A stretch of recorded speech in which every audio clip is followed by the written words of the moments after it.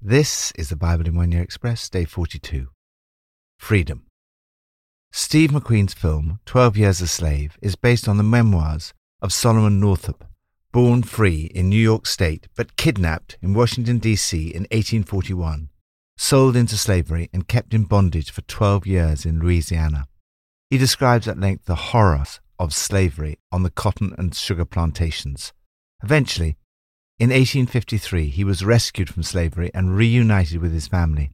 He wrote, "They embraced me, and with tears flowing down their cheeks, hung upon my neck. But I draw a veil over a scene that can better be imagined than described. I've been restored to happiness and liberty." Slavery in any form is a horrific evil. Freedom is a wonderful blessing. Moses is the liberator of God's people in the Old Testament. He foreshadows Jesus, the supreme liberator. As Moses set God's people free from slavery, so Jesus sets you free from slavery to sin. Freedom is probably the best contemporary word to define what the Bible means by salvation. The whole Bible could be summed up as the history of salvation. It's the story of God's desire and purpose to set his people free. You are set free. From Psalm 20. May the Lord answer you when you're in distress. May the name of the God of Jacob protect you. May he send you help from the sanctuary and grant you support from Zion.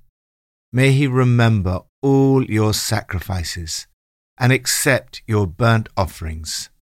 May he give you the desire of your heart and make all your plans succeed.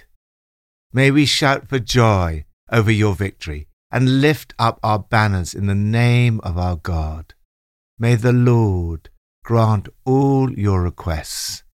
Now this I know, the Lord gives victory to his anointed. Some trust in chariots and some in horses, but we trust in the name of the Lord our God.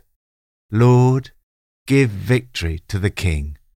Answer us when we call.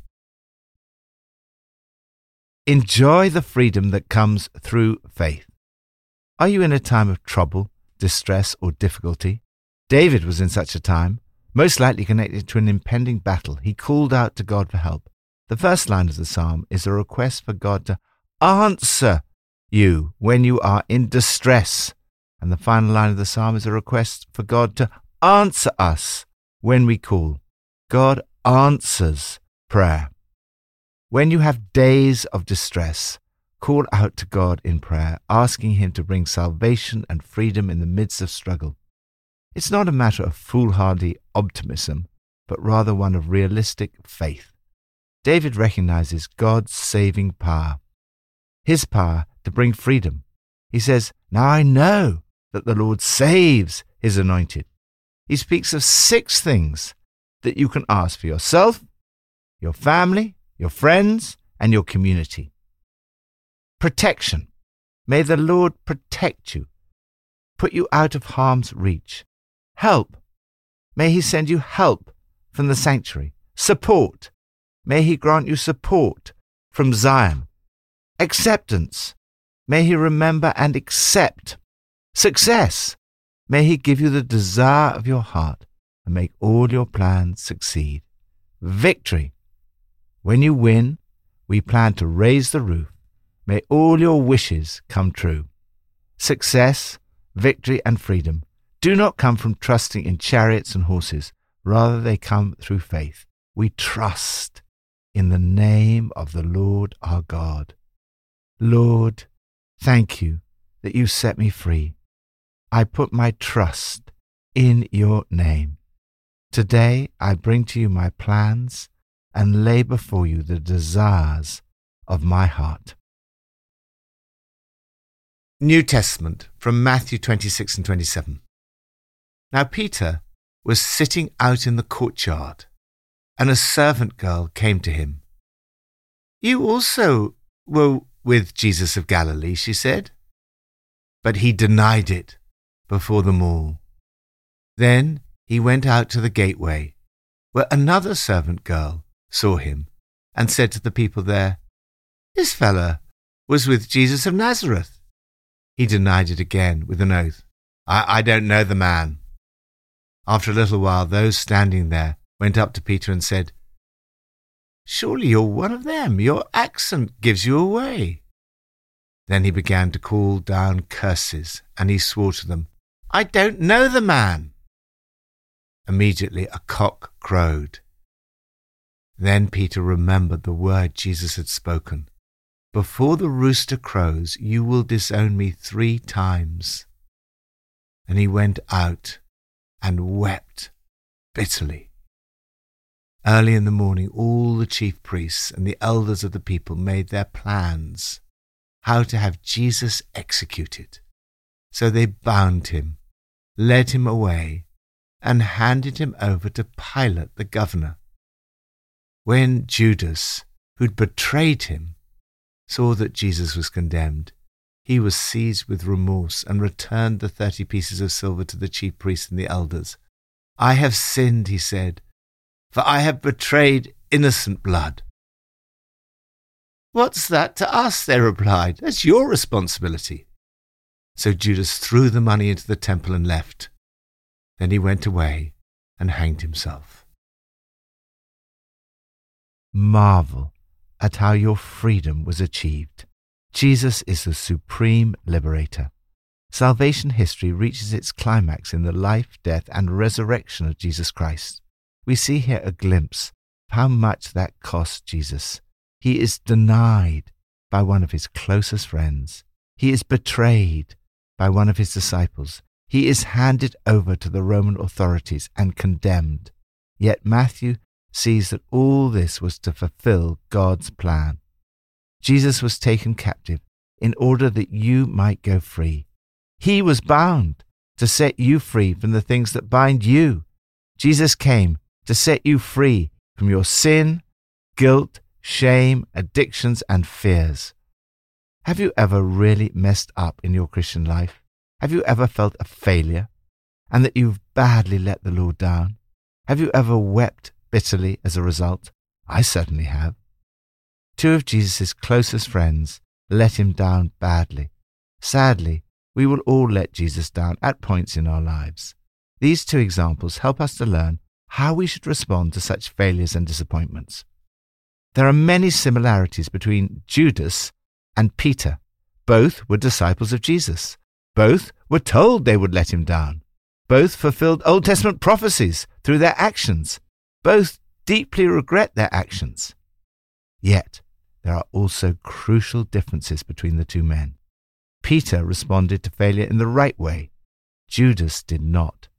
As St. Paul writes, "Godly sorrow brings repentance that leads to salvation and leaves no regret, but worldly sorrow brings death." Judas is an example of worldly sorrow.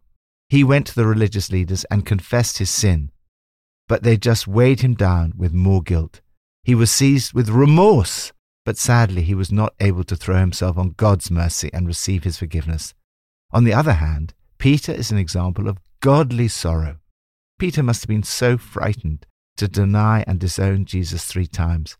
Perhaps understandably, he feared being crucified with Jesus, or perhaps he had doubts before this about whether Jesus really was who he claimed to be. But the cock crowing must have removed all his doubts. It left him feeling distraught. He went outside and wept bitterly. There is no more terrible feeling than the knowledge that we've let Jesus down.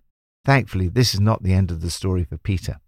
Godly sorrow brought repentance, and his relationship with Jesus was restored. He was freed from his guilt and shame, and he went on to become a great, holy, powerful, and anointed leader of Jesus' church. You do not need to go around weighed down by guilt or shame about past sins and mistakes. Those whom Jesus sets free are free indeed. However much you have messed up and failed, it's never too late. Respond as Peter did, and you can have a great future ahead of you in the service of Jesus.